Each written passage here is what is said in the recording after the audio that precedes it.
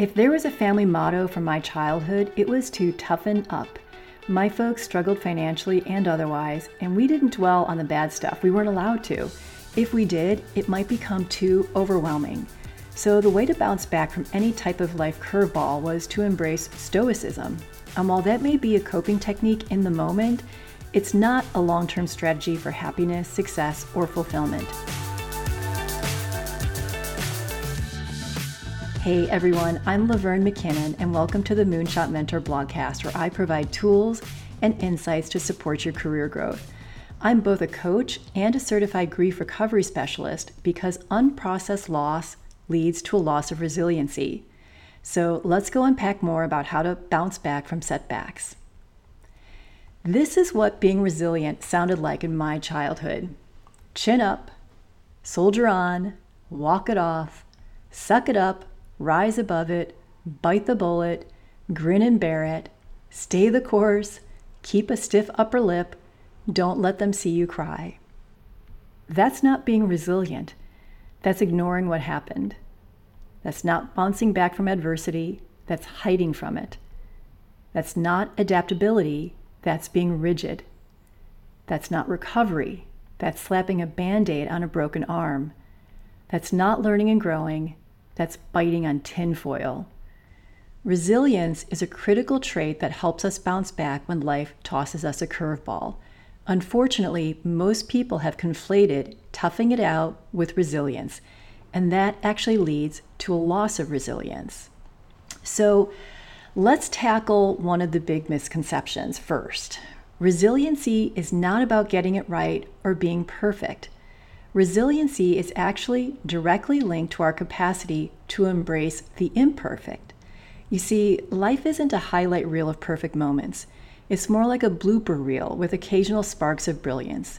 To be resilient, we must accept that we're all a bit rough around the edges. In a world that often glorifies flawless success stories, we tend to forget that it's our stumbles, our quirks, and our missteps that make us who we are.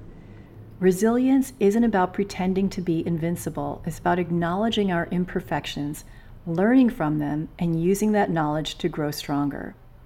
Think about it this way. A tree with a few gnarly branches can weather a storm better than one that's never faced the wind. So let's embrace our quirks and imperfections, for they are the very soil from which our resilience springs. Here's a pro tip. Shibui is a Japanese word that means beauty in the imperfect. Finding the beauty in your imperfections is an opening to connect with resiliency. Okay, second misconception. Resilience is not about being a superhero who's impervious to setbacks, stress, or even failures. It's about navigating the tempestuous seas of life with a sturdy ship, knowing that storms will come, but believing you have what it takes to sail through. Imagine this. You're on a ship and suddenly a fierce storm brews on the horizon. You can't control the weather, but you can control how you navigate those roiling waters.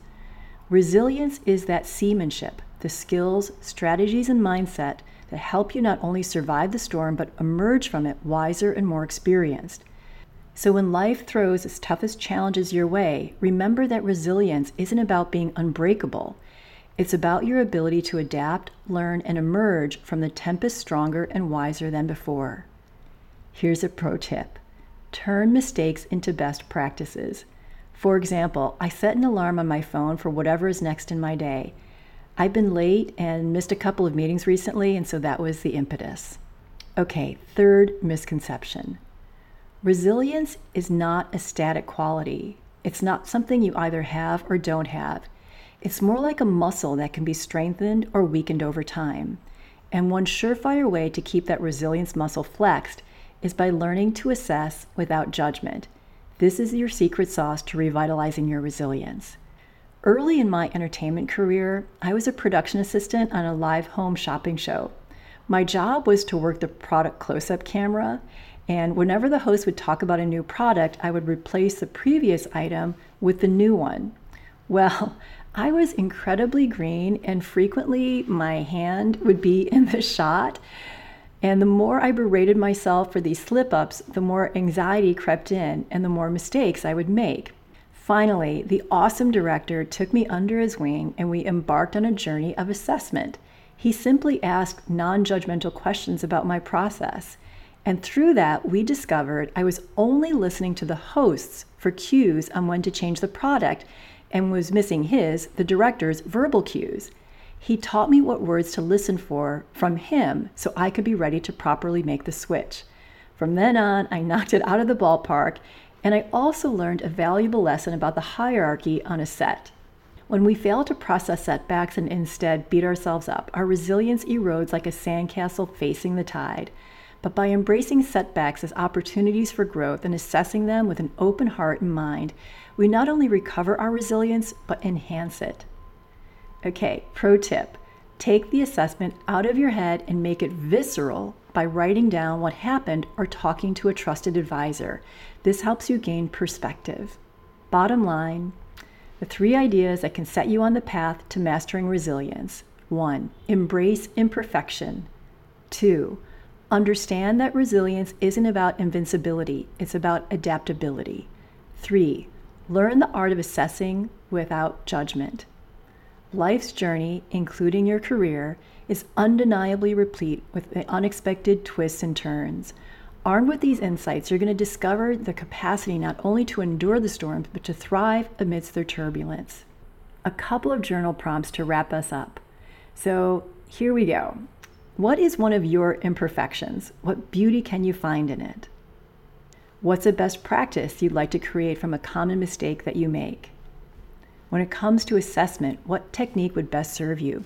Journaling, talking to a trusted advisor, or maybe something else? I'd love to hear from you, especially any best practices that you've created from the mistakes you've made. So drop me a comment. And if you are enjoying what you're hearing and seeing, please, please, please do subscribe. Your subscription helps me continue to provide tools and insights to support your career growth, including the importance of grief work. And if you want support in connecting with your resiliency, I offer private coaching sessions as well as in-person and virtual group. Check me out at lavernmckinnon.com so you can set up a complimentary consultation.